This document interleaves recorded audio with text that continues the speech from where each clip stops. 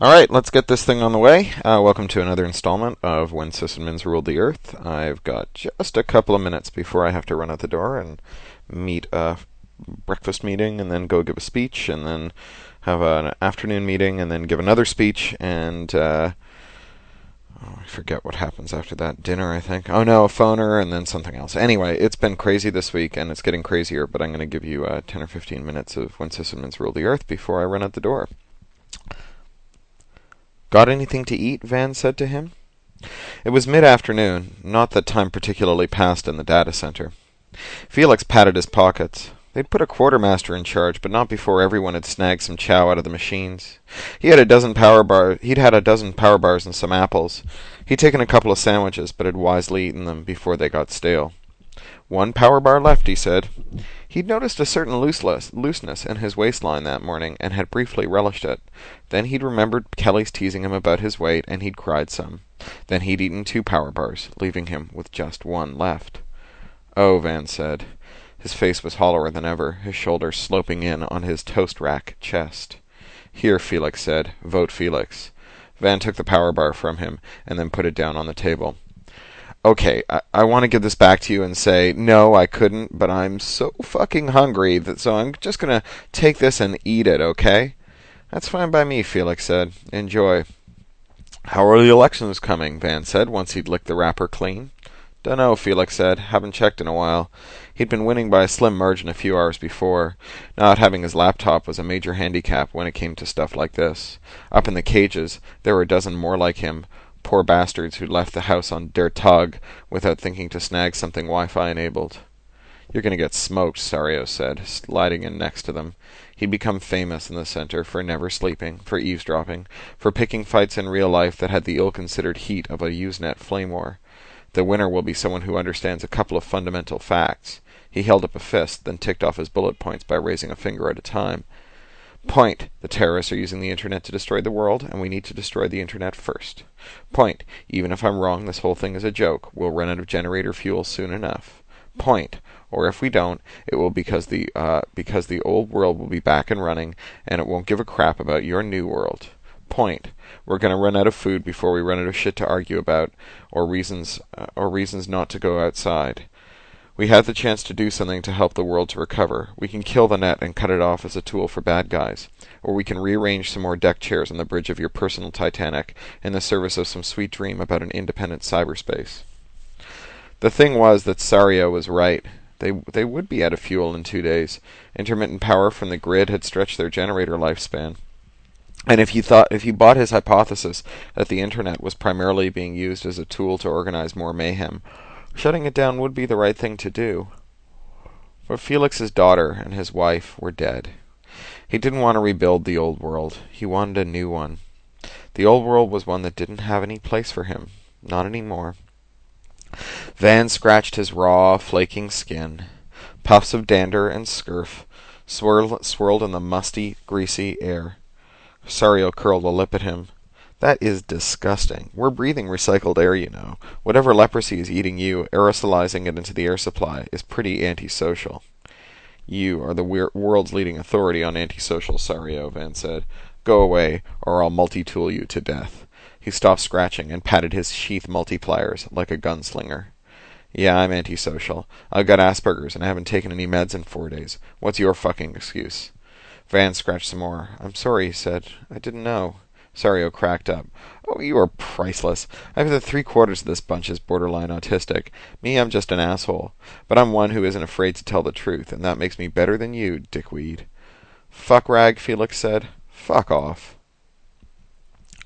They had less than a day's worth of fuel left when Felix was elected the first ever Prime Minister of cyberspace. The first count was spoiled by a bot that spanned the voting process, and they lost a critical day while they added up the votes a second time. But by then, it was all seeming like more of a joke. Half the data centers had gone dark.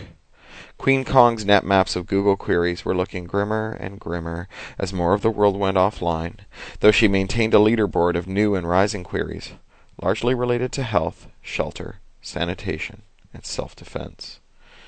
Wormload slowed. Power was going off to many home PC users and staying off, so their compromised PCs were going dark. The backbones were still lit up and blinking, but missives from those data centers were looking more and more desperate. Felix hadn't eaten in a day, and neither had anyone in a satellite Earth station or transoceanic head-end. The water was running short, too. Popovich and Rosenbaum came and got him before he could do more than answer a few congratulatory messages and post a canned acceptance speech to the news groups. "We're going to open the doors," Popovich said. Like all of them, he'd lost weight and waxed scruffy and oily. His B.O. was like a cloud coming off the trash bag behind a fish market on a sunny day. Felix was quite sure he smelled no better. "You're going out for a recce? Get more fuel? We can charter a working group for it. That's a great idea." Rosenbaum shook his head sadly. "We're going to find our families. Whatever out there has burned itself out, or it hasn't. Either way, there's no future in here." "What about network maintenance?" Felix said, though he knew the answers. "Who'll keep the routers up?" "We'll give you the root passwords to do everything," Popovich said. His hands were shaking and his eyes were bleary. Like many of the smokers stuck in the data center, he'd gone cold turkey this week. They'd run out of caffeine products 2 days earlier, too. The smokers had it rough. "And I'll just stay here and keep everything online?" "Yeah, you and anyone else who cares anymore." Felix knew that he'd squandered his opportunity. The election had seemed noble and brave, but in hindsight, all it had been was an excuse for infighting when they should have been figuring out what to do next. The problem was that there was nothing to do next. "I can't make you stay," he said. "Yeah, you can't." Popovich turned on his heel and walked out. Rosenbaum watched him go, then he gripped Felix's shoulder and squeezed it. "Thank you, Felix. It was a beautiful dream. It still is. Maybe we'll find something to eat and some fuel and come back." Rosenbaum had a sister whom he'd been in contact with over IM for the first days after the crisis broke. Then she'd stopped answering. The Sysadmins were split among those who'd had a chance to say goodbye and those who hadn't. Each was sure that the other had it better.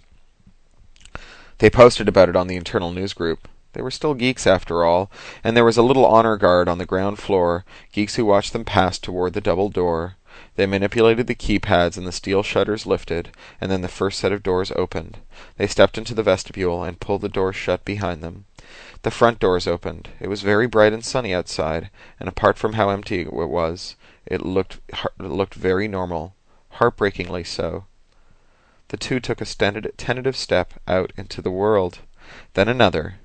They turned to wave at the assembled masses. Then they both grabbed their throats and began to jerk and twitch, crumpling in a heap on the ground. "Shit!" was all Felix managed to choke out before they both dusted themselves off and stood up, laughing so hard that they were clutching their sides. They waved once more and turned on their heels.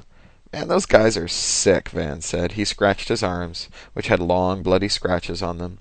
His clothes were so covered in scurf that he looked like he'd been dusted with icing sugar. "I thought it was pretty funny," Felix said. "Christ, I'm hungry," Van said, conversationally. "Lucky for you, we've got all the packets we can eat," Felix said. "You're too good to us grunts, Mr. President," Van said. "It's Prime Minister," he said, "and you're no grunt. You're the Deputy PM. You're my assigned ribbon cutter and hander-outer of oversized novelty checks." It buoyed both of their spirits. Watching Popovich and Rosenbaum go, it buoyed them up. Felix knew that they'd all be going soon. That had been preordained by the fuel supply, and who wanted to wait for the fuel to run out anyway? So, heading into the home stretch on that one, thank you all for listening, and I just got so much great mail after the last installment. It's really, really great of you guys to just keep sending this. I'm going to do an old story next, I guess. This one's almost done. And then I've got a special treat. I've got a guest reader who's going to read one of my stories, which I'm really happy and excited about. It'll take some doing, I think, to actually get her to sit down at the mic. But once we've got that done, it's going to be really cool. Have a great day. I'll speak to you in a day or two. Bye.